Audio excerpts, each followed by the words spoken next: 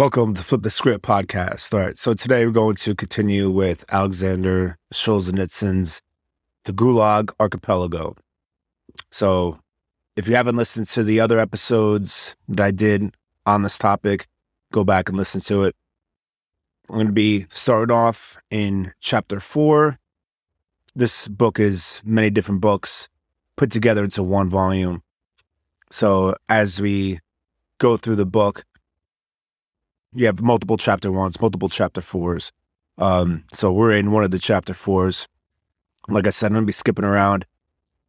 So if you want to get the whole book, obviously go out and buy it and check it out. Before we get started, make sure you hit that like button, hit the subscribe button, share this video and this podcast with your friends so that they can enjoy this information as well. Here at Flip the Script podcast, we're all about learning lessons from the past, right? The warrior mindset, leadership, tactics, and lessons that could be learned from people who have been through it. And we're going to read those lessons in history, and then we're going to apply them going forward into our daily lives, right? So right now we're focused on the Gulag and the Soviet Union, communism, socialism, the horrors that come with those things. All right, so we're going to get right into it.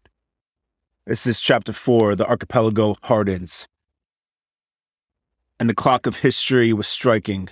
In 1933, at the January session of the Central Committee of the Communist Party, the great leader, who at the time was already computing the number of two-legged beings who had yet to be exterminated in this country, declared that the dying off of the state, so firmly promised by Lenin and fervently expected by humanists, would not come about through weakening of the state, but on the contrary, through the strengthening of it to the utmost, which is necessary in order to kill off the moribund class. So the moribund class, the moribund means at the point of death. These are individuals who have been in the labor camps that were still alive, but were hanging on by a thread. They were about to die. So they wanted to exterminate these people, right? Right, so let's continue. This was so unexpectedly brilliant that it was not given to every little mind to grasp it, but Vizhninsky, a very loyal apprentice, immediately picked it up. And this means that the maximum strengthening of the corrective labor institutions. So to implement the plan of executing the moribund class, they decided to strengthen the power of these labor camps, right? And basically turn it up a notch, right? All right, so let's continue. Entry into socialism via the maximum strengthening of prison. And this was not some satirical magazine cracking a joke either, but was said by the Prosecutor General of the Soviet Union. So the Prosecutor General of the Soviet Union said himself that the entry into socialism was to be brought about through the strengthening of the prison systems, right? And the Iron Curtain descended around the archipelago. No one other than the officers and sergeants of the NKVD could enter and leave via the camp gatehouse.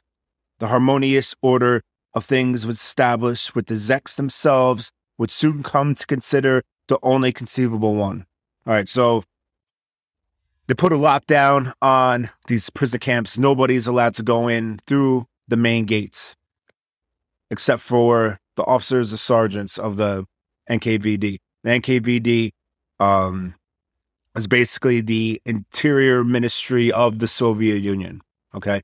So unless you're a Soviet Union official, you're not going into these labor camps. So now ask yourself, why would they want to keep out anybody who's not the interior ministry of the Soviet Union from these labor camps going through the front gate? It's to keep out the media, keep out the public, right? So if you have a family member in one of these labor camps, you're not going there to visit them. If you're the media and you want to see what's going on, you're not getting in there. So they put an iron curtain on it. So it means that basically nobody in the country will know what's happening in these labor camps. That's a big issue, right? All right, so let's continue. And that is when the wolf's fangs were bared. And that is when the bottomless pit of the archipelago griped wide. I'll shoe you in tin cans, but you're going to work. If there aren't enough Railroad ties, I'll make one out of you. And that was a quote from an official in the Soviet Union. Also, a zek said that the word zeks, that was, I guess that's Russian for inmate. So if you hear the term zek, the zeks, that means that talking about inmates in the labor camps. So they say that in February and March of 1938, the secret instruction was circulated in the NKVD to reduce the number of prisoners, and not by releasing them, of course. All right, so they want to reduce the number of inmates in these gulag labor camps, but not by release. So then, in what way would they reduce the population of the labor camps if it's not through being released? It's through death, right? So let's continue. I do not see anything in the least impossible here. This was a logical instruction because there was simply not enough housing, clothing, or food. Gulag was grinding to a halt from exhaustion. So basically they wanted to reduce the prison population in these labor camps because they didn't have enough housing, they didn't have enough food, they didn't have enough clothing to give these inmates. So they had to reduce the population. But they didn't want them to be released. They wanted them to die. That is when the pellagra victims lay down and died in mass. So pellagra was a type of disease. Your body's deficient of something, so your body's completely weak. It's missing something nutritionally, and so this is when the people who were suffering from pellagra died in mass casualties. People died, so that means they probably starved them out even more, right? This was when the chiefs of the convoy began to test the accuracy of the machine gun fire by shooting at the stumbling zeks. Okay, so not only were they starving, but then they also decided to test out the machine guns on the zeks, the inmates that were just stumbling around. They just executed them all, testing out their machine guns. This is the Soviet Union. This is the communist socialist utopia that people like Bernie Sanders idolize. And they just murder people in labor camps because they could. This is the socialist utopia. The orderlies hauled the corpses to the gatehouse, stacking them there. So they would just stack up these bodies in front of the gatehouse, go do probably a mass grave or a mass cremation. Who knows when the family members of those who were slain would even get to find out that their loved one who was taken off to this labor camp has died in the Gulag. According to recollections of Ivan Simonovic, who was a commander of the 40th Division of the 12th Corps, who recently died, and with his notes incomplete and scattered, the most dreadful, cruel system of food, work, and punishment was established in the Kolyma. The prisoners were so famished that at the Zarzowski Spring, they ate the corpse of a horse which had been lying dead for more than a week, and which not only stank, but was covered with flies and maggots. The conditions in these gulags, especially the one in near the Kolyma River up in Siberia, became so bad that the inmates ate a horse that was dead for weeks. Not just did it smell, it was covered in flies and maggots, but they had no choice, they had nothing else to eat. The socialist Soviet utopia. People like AOC, Ilhan Omar, Bernie Sanders, the Squad idolize. This is what happens in socialist and communist countries. They become tyrants. And the only way that they can exercise their will is to lock up the opposition or anybody who talks in a negative light about the state into prison camps. So imagine if Bernie Sanders and the Squad got their way and you protest something. You get locked up, you get put in a gulag. This is what they want. This is what they model themselves after. This is not a joke. This is not hyperbole. This is what they want. This is how they think. This is what they believe in. They love the Soviet Union. They love everything the Soviet Union did. Bernie Sanders took his honeymoon in Moscow. He received most of his socialist ideas from the Soviet Union, if not all of them. He's a supporter of the Gulag by default because he supports and he likes the Soviet Union way of life. And the archipelago, Gulag, is part of that. These people are tyrants. They want full government control, and anybody who speaks out against the government is an enemy in these people's minds. All right.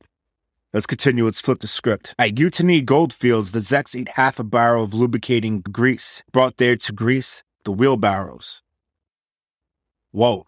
At this place, Utini Goldfields, the Zeks inmates, they had nothing else to eat except for grease, a lubricating grease that was brought there to grease up wheelbarrows. And they ate half a barrel of it because they had nothing else to eat. They needed something to fill their stomach up, and the only thing that they had was this wheelbarrow grease. Can you imagine that? At Malaga, they ate Iceland moss like deer. When the passes were shut by snowdrifts, they used to issue 3.5 ounces of bread a day at the distant goldfields, without ever making it up for previous deficiencies. Multitudes of goners, unable to walk by themselves, were dragged to work on sledges by other goners who had not yet become so weak. Those who lagged behind were beaten with clubs and torn by dogs, working at 50 degrees below 0 Fahrenheit, and were forbidden to build fires to warm themselves. This is crazy. The conditions in these archipelagos, the gulags, were horrendous. And we're not taught this in school. We're taught about the concentration camps of the Nazis, and rightfully so. We should learn about those. We should know about the horrors in those camps. But we don't talk about the horrors in the Soviet Union's camps. You have to ask yourself, why is that? Why is it that we do not teach the youth about the gulags in the Soviet Union? It is because the institutions that run our education system, the progressive left, they model themselves after the Soviet Union. So it would be detrimental to their bottom line to show the horrors of the Soviet Union. All right, so let's continue. Let's flip the script. Of course, the war at the very start was such that it might very likely have led to the breakdown of the entire archipelago, and perhaps even to the employers having to answer to the workers. As far as one can judge from the impressions of the Zeks from various camps, the course of the events gave rise to 2 different kinds of conduct among the bosses. Some of them, who were either more reasonable or perhaps more cowardly, relaxed their regime and began to talk with the prisoners almost gently, particularly during weeks of military defeats. They were unable, of course, to improve the food or the maintenance. So leaders, when the war started, the leaders of the archipelagos, there was 2 different types of leaders. One who made relationships with the prisoners, talked to them, treated them semi with dignity, although they couldn't fix the horrible food and maintenance issues of the camps. But then you had another type of leader. Others were more stubborn and more vicious, began, on the contrary, to be even stricter and more threatening with the 58s. So the 58s was the article of the Soviet law that was used to imprison, lock up people into the gulags. And that was the Article 58 or Title 58, whichever one it was. They were called 58s. So if you were in this gulag prison camp and you were 58, that means you were brought here because of government. The government locks you up. The government saw you as a threat to the state, and they used that Article 58 to imprison you. So they became even stricter on the 58s, as if to promise them death before liberation.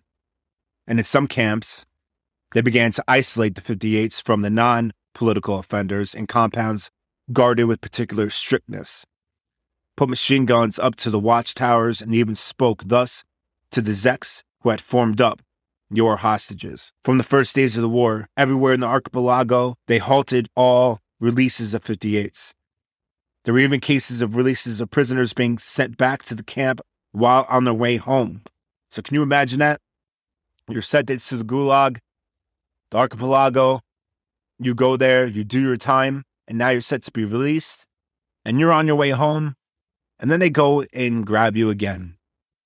They stopped all releases of the 58s. All political prisoners' release was shut down. June 23rd, a group released was already outside the perimeter waiting for a train when a convoy chased them back and even cursed them. It's because of you the war began. When the war had already come to an end, in many camps, they were forbidden to even go to the classification or record section and ask when they could be freed.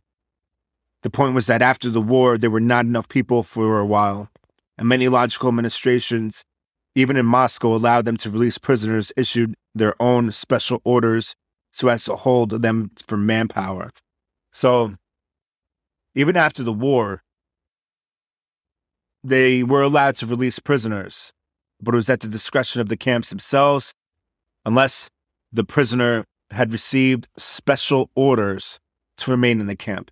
So even though that inmates were allowed to be released, they were being held on special orders, and they weren't even allowed to go to the records or the classification departments of these camps and find out when their release is. Absolutely a nightmare. All right, so Solzhenitsyn goes on to say, here's what the wartime camp was. More work and less food, less heat, worse clothes, and ferocious discipline, and more severe punishment. And that still wasn't all. For the 58s, the wartime camps were particularly unbearable because of the passing on second terms, which hung over the prisoners' heads worse than any axe. Security officers basically engaged in saving themselves from the front, discovered in well-set-up backwaters and backwoods and logging expeditions, plots involving the participation of the world's bourgeoisie, plans for armed revolts and mass escapes. Such are the forms into which the islands of the archipelago hardened. All right, so we're going to end here for today. As you can see, the gulags during the Soviet Union time were hectic, heinous, chaotic, brutal, ferocious. If you went to these gulags, you almost had a very, very slim chance of making it out. You're going to be malnourished. Depending on where you live, you may be frozen. You will be forbidden from making fires to warm yourself. You resort to eating horses that have been dead for weeks with maggots and flies crawling around it. You can't get any visitors. You can't correspond with your loved ones back home. It's a complete and utter shutdown. And even if you did make it to release, you were given a second term. If you were one of those arrested under Article 58 and you were a political prisoner, you weren't getting out for a long time if you made it. They had one guy at the train station waiting to go home, and they came and snatched him back up, and he spent another 5 years in the gulag. This is how communism and socialism keeps control over the population. If you're considered a political enemy, you'll be rounded up and put up into one of these labor camps. So we see some of this happening today. We need to seriously be on guard and really observe and learn from what has happened in the past. They're trying to suppress the truth from us, because if we know what happened in the past, we can see what will happen in the future, and we could prevent it. They don't want it to be prevented. They want it to be repeated.